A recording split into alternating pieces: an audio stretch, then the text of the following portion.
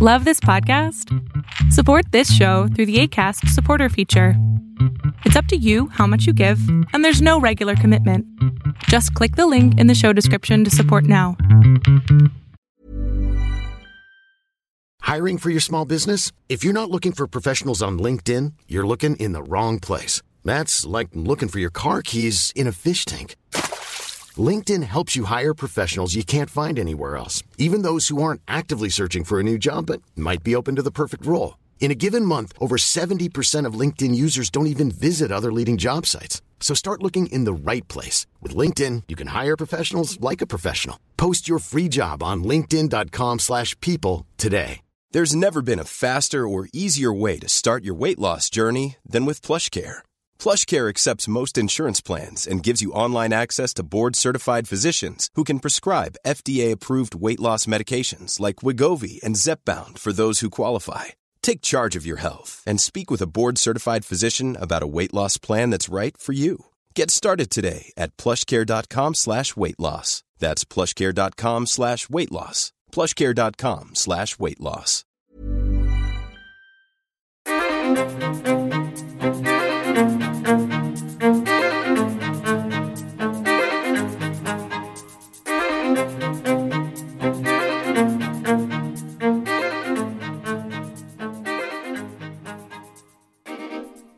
Hey everybody, welcome to another new episode of Undying Light. I'm your host, Pastor Alex, and once again, we've got another new episode for you, continuing our journey through the Gospel of Matthew.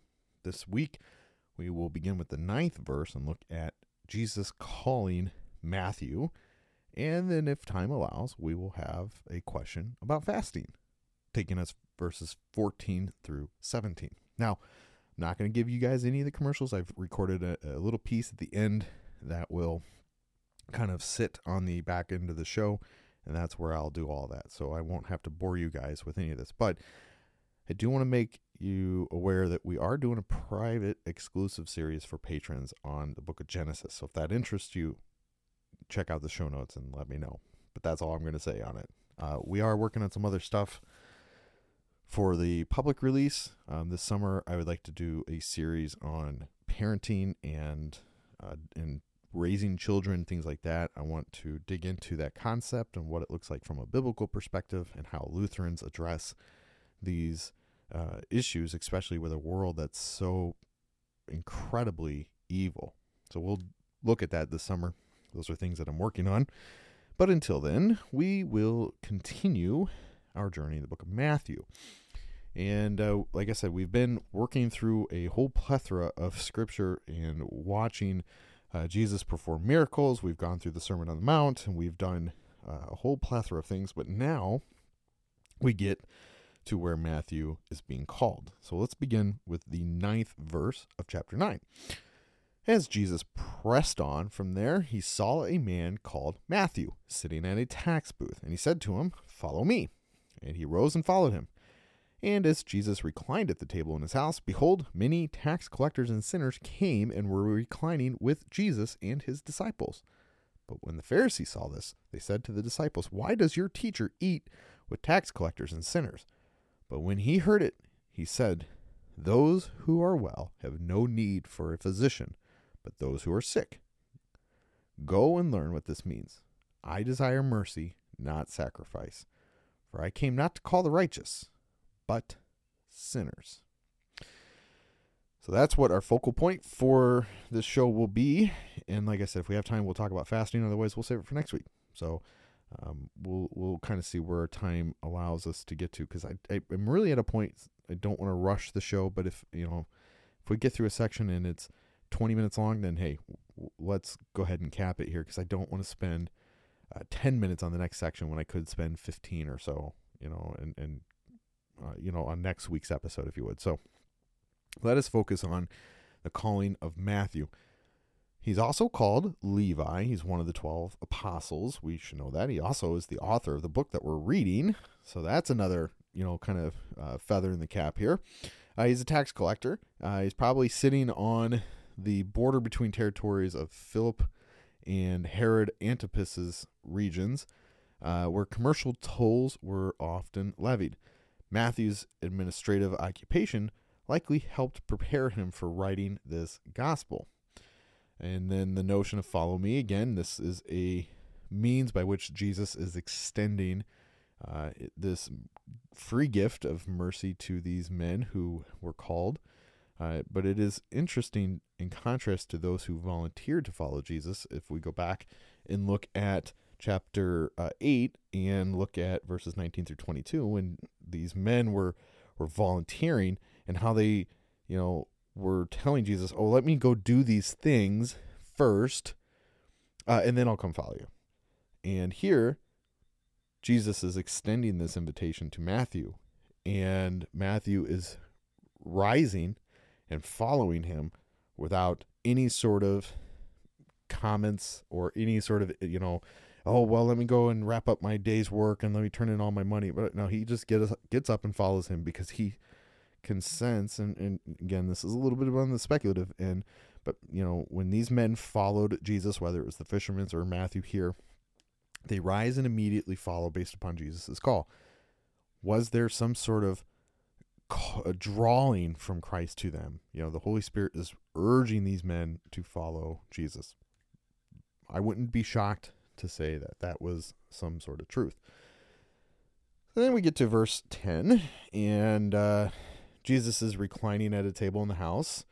This is, again, another note to how people in this time period taught and congregated. They would generally lay on their sides and do this around a table, and there would be no chairs and a kitchen table like we have today, but they'd have like a little raised platform, and everybody would lay around it, and they would eat and discuss and talk and relax and things like that, because that's how reclining at the table would be addressed. Jesus is laying on his side. He's talking to these people. The house in question more than likely is Matthew's house, as Luke indicates in 5:29. This is what Luke writes, and Levi made him a great feast in his house, and there was a large company of tax collectors and others reclining at the table with them. So connecting the two pieces, we know that Jesus is at Matthew's house, and there are many people who have now come. And these are the disreputable people. These are sinners. These are people who society despises.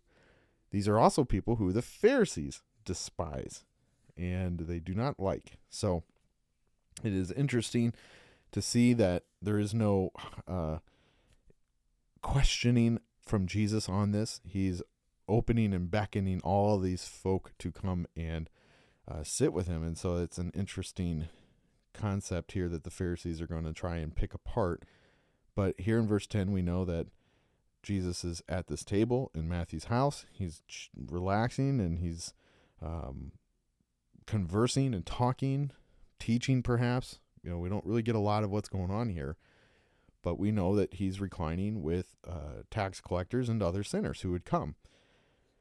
And so the Pharisees who have witnessed this, again, we can go back to Mark chapter 2 and look at verse 18, for instance. This is a question about fasting. Now John's disciples and the Pharisees were fasting, and people came and said to him, "Why do John's disciples and the disciples of the Pharisees fast, but your disciples do not fast?" So the Pharisees, and this is the note on that verse, originally the name of this party meant the separate ones. What separated the Pharisees from the other Jews was their rigorous interpretations and strict observance to the Jewish law.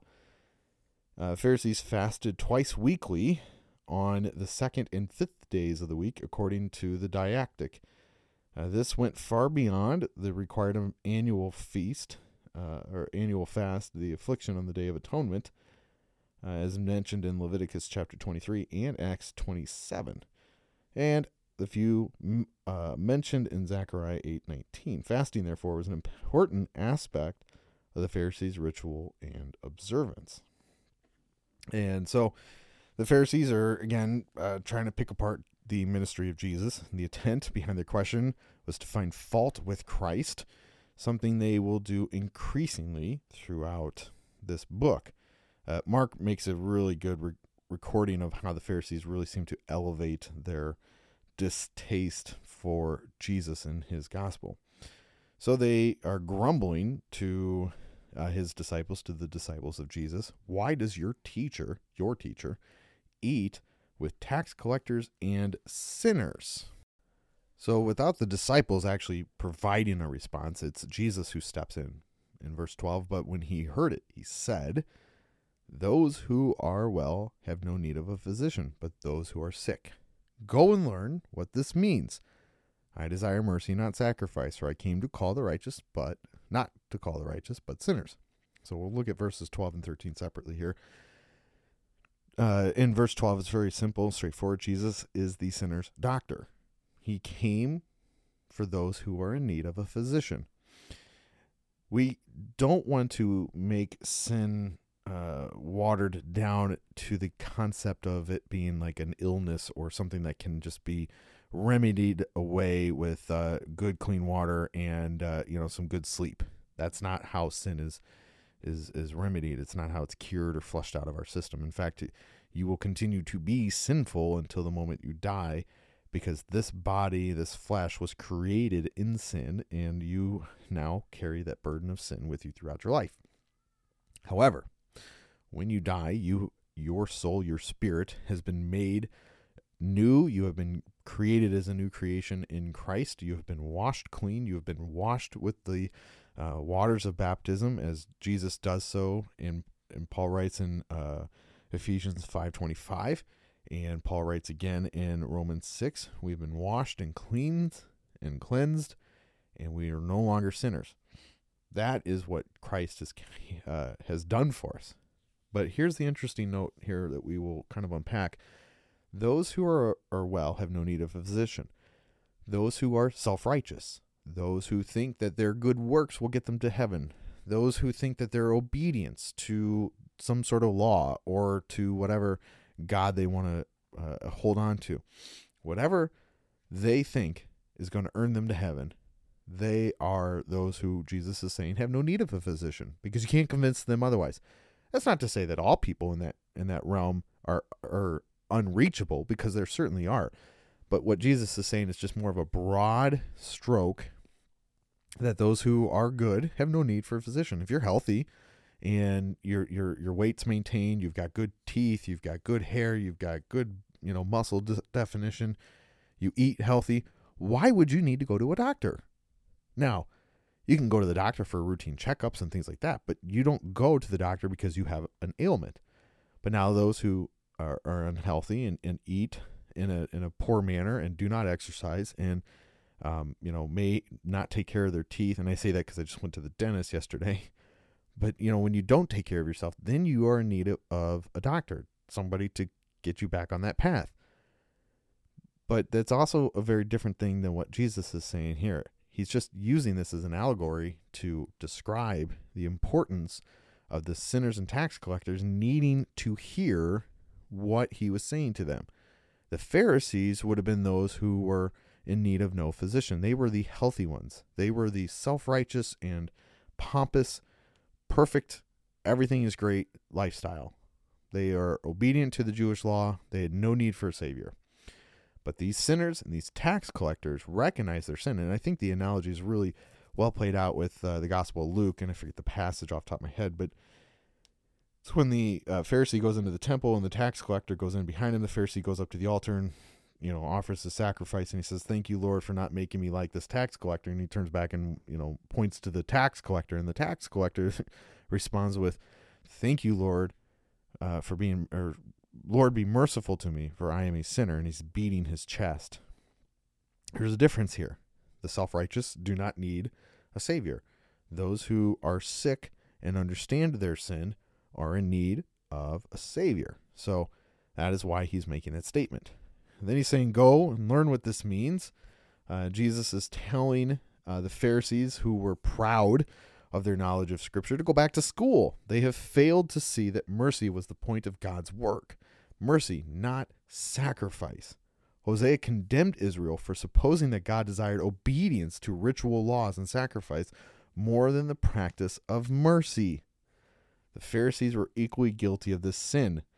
And then we go on. There's even a note here from 1 Samuel 15, but we'll move on past that. The righteous, but didn't call the righteous, but sinners. Those were proud over their own righteousness will not respond positively when Jesus calls them sinners. And that is the reality that we face in the world today.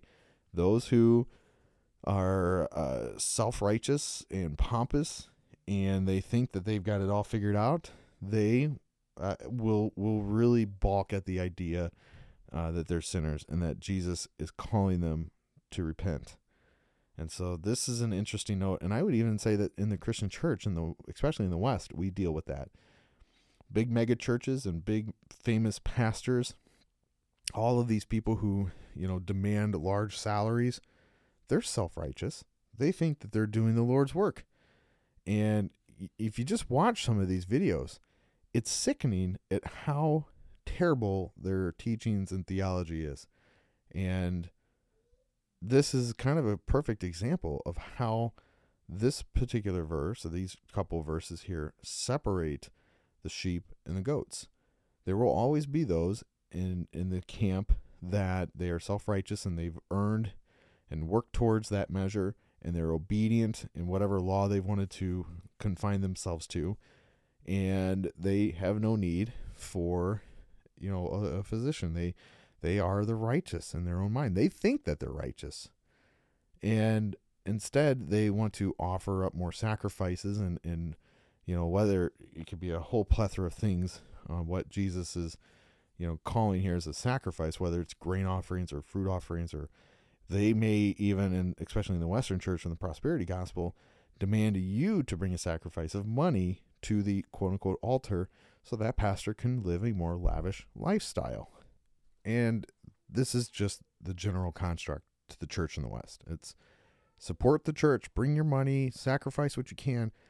And it's interesting that it's kind of shifted from the Pharisees performing the sacrifices now to the congregation being the ones that have to sacrifice, while the preacher travels in multi-million-dollar jets, private jets on private airstrips, and stays in 5-star hotels, and travels the world and eats exquisite foods and all this stuff. And Costi Hinn did a really good breakdown in his book of when he was in his uncle's ministry, and he talks about how his his undershirt was hundreds of dollars, and his whole outfit would have been over thousands of dollars, and he drove a $100,000 plus vehicle, and he stayed in all these lavish hotels, and that's what these ministries are purchasing for these preachers.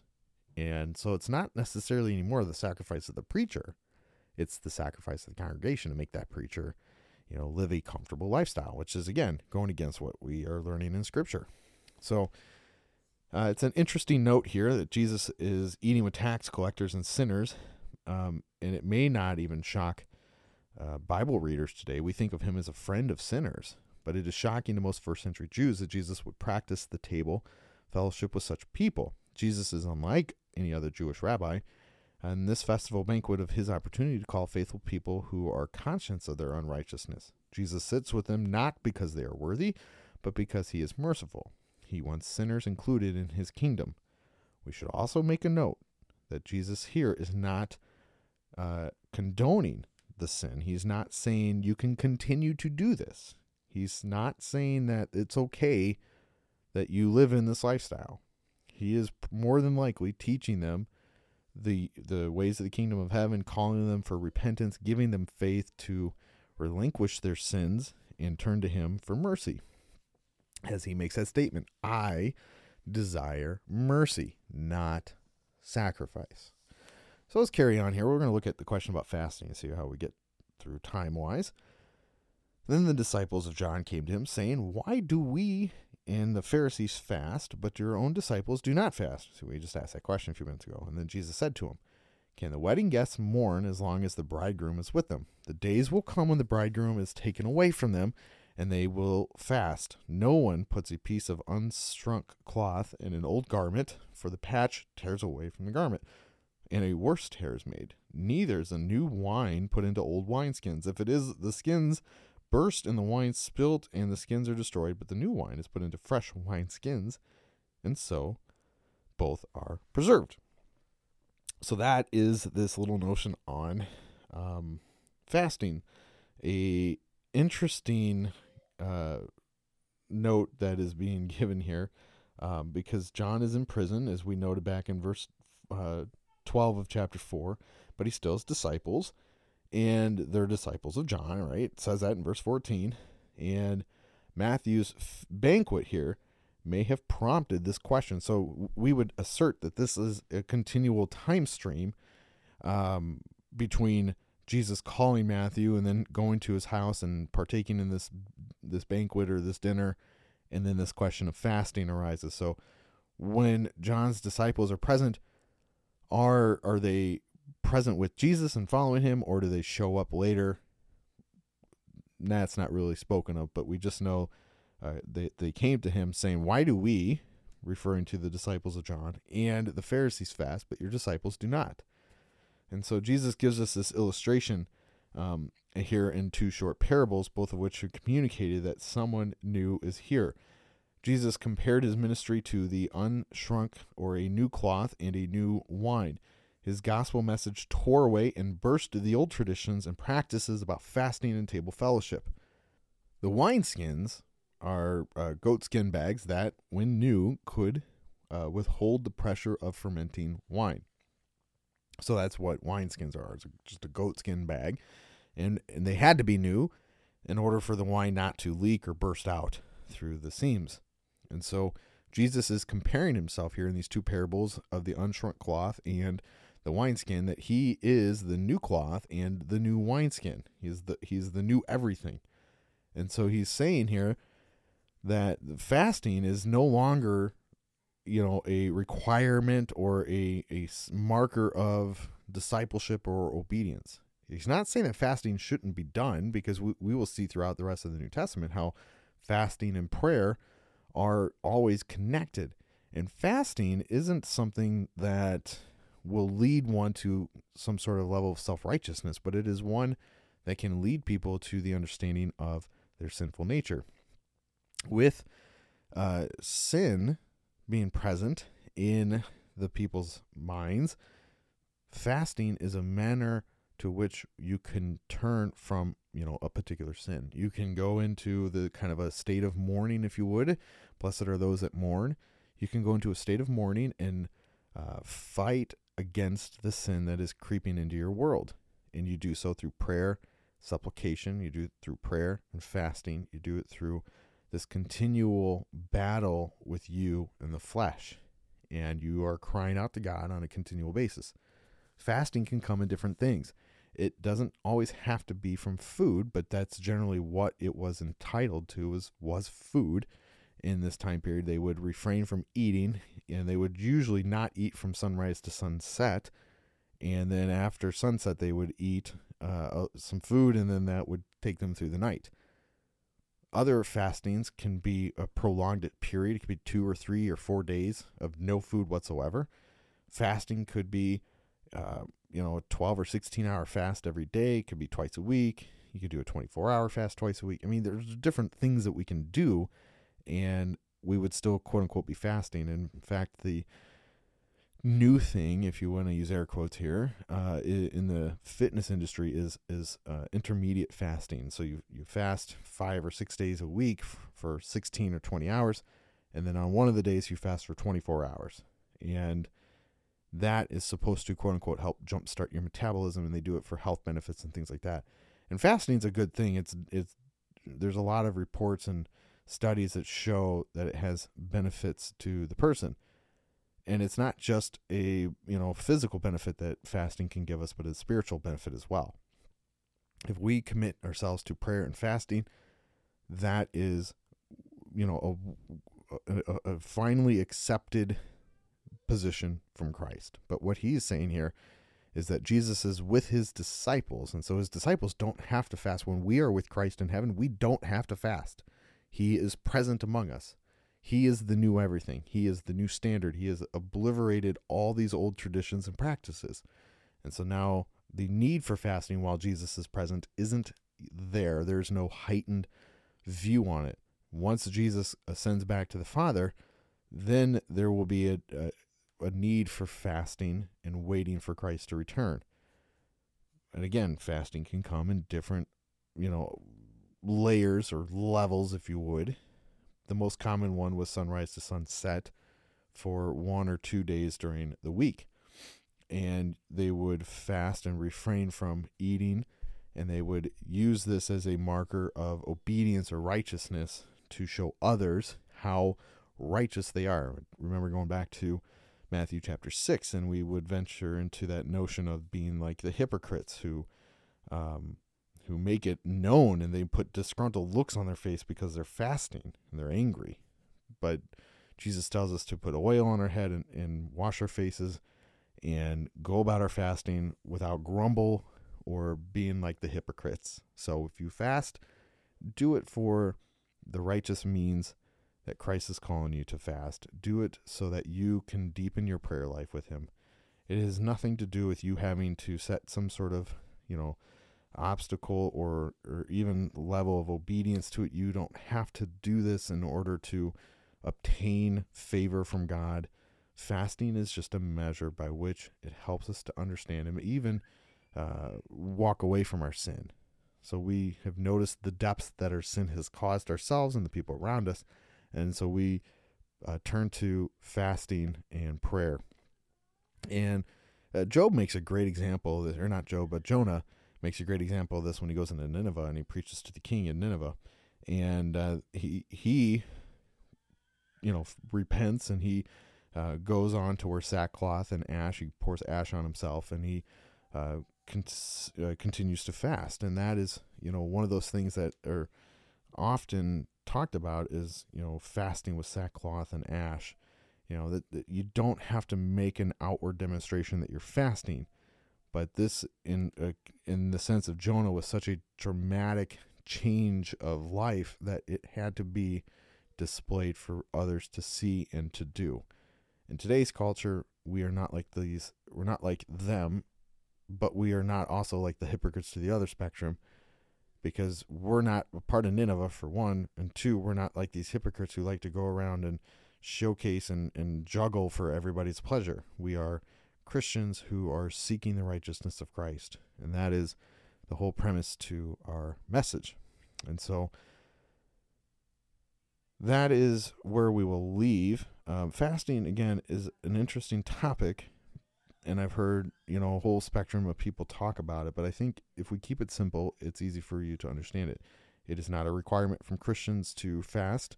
If you, there are people who are diabetic who can't possibly do it, and that is perfectly fine. But what fasting gives us is a deeper spiritual connection through prayer and understanding of our sinful life.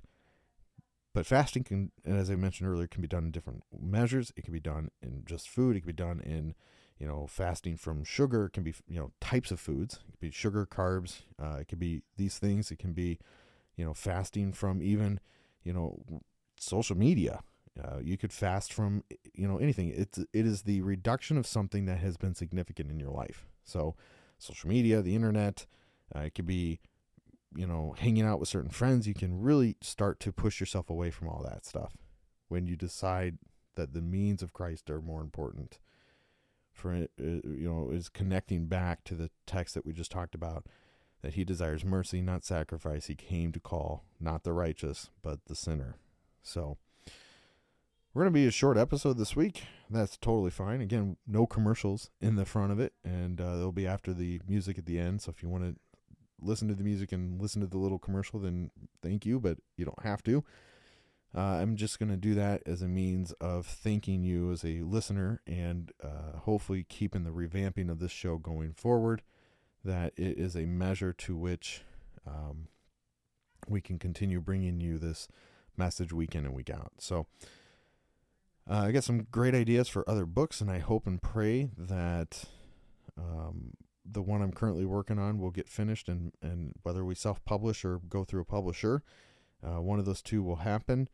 And I've got some other ideas for books, so I'm pretty excited about that. And we will continue to release information as things develop. So that's that, ladies and gentlemen. Thanks for tuning in. I hope you have a great week. And it is Friday by the time the show drops, so make sure you're in church It is going to be the last Sunday in April, so we are going to not have communion in our church, but we will have it on the first Sunday in May. So I'm pretty excited for that Sunday. I love communion. It's the best part of church, in my opinion, being able to break bread and wine and hand out the body of Christ to believers. So get into church and enjoy the wonderful weather. Spring kicks on here in the United States. Thanks for tuning in, guys. Have a great week. God bless.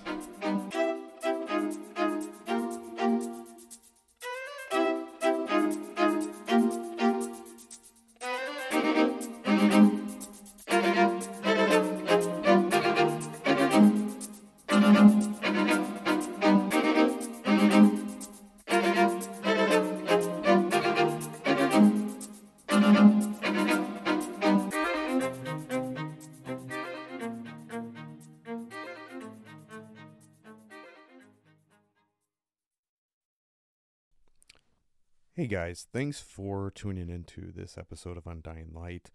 If you did enjoy this episode, then consider joining us on Patreon for as little as $1 a month. That means $1 per month will get you access to everything that we do behind the scenes. That includes early releases podcast episodes, bonus episodes that will never be released to the public, teaching videos, Bible studies, sermon notes, and anything else that may arise during the time, as well as early access to my book. That also entails that if you are a patron, when I complete the book, you will get a free copy of that said book. So that is just a few of the things that we do here at Undying Light, and we would greatly appreciate if you come and join this community. You'd have access to our chat groups on Instagram and our Discord channel, where we keep everybody up to date and have wonderful conversations spanning the plethora of information. So $1 a month gets you full access to all of that. You can buy a whole year up front and get access for just about $10 and change, and that gives you 12 months uninterrupted access to Undying Light. The other promo I would like to share with you is logos.com. You can get yourself a copy of this wonderful Bible software. You can download it free and go in and just choose and purchase the books that you want, whether you want a study Bible or just a couple commentaries. But the app itself is a wonderful program and allows me to quickly move through content without holding me up. I can search and find all of the available resources in my library that talk about whatever topic that I'm covering. And I can draw from it, and I can read through it, and I can have all of it right in front of me. In fact, as I'm recording this, I have my study Bible open with my ESV Bible open, and generally I will have the Book of Concord open and probably some of Luther's lectures or his commentaries or anything else that he may have written, maybe even sermon notes, things like that, up on the screen. Those tools are wonderful in helping you study. On top of all that, this is not an app just for theologians and pastors, but it can be used for anybody and everybody at any walk in their life. Wherever you are in your walk with Christ, this app can help benefit you. So logos.com/Undying Light, you'll get yourself some discounts on packages where it will come designed to your specific denominational view. If you're Lutheran, you can get the Lutheran package. If you're Baptist or Reformed or Calvinist or Anglican or Catholic or Jewish, you can get all of those packages at a discounted rate through that link. So you can find all that information in the show notes, as well as anything that pertains to fitness and health, as that is another mantra to my life. And if you have any questions on that, feel free to DM me. So thanks again, guys. Have a great day. God bless. We'll see you later. Hey, it's Paige DeSorbo from Giggly Squad. High quality fashion without the price tag. Say hello to Quince. I'm snagging high-end essentials like cozy cashmere sweaters, sleek leather jackets, fine jewelry, and so much more. With Quince being 50 to 80% less than similar brands. And they partner with factories that prioritize safe, ethical, and responsible manufacturing. I love that. Luxury quality within reach. Go to quince.com/style to get free shipping and 365-day returns on your next order. Quince.com/style.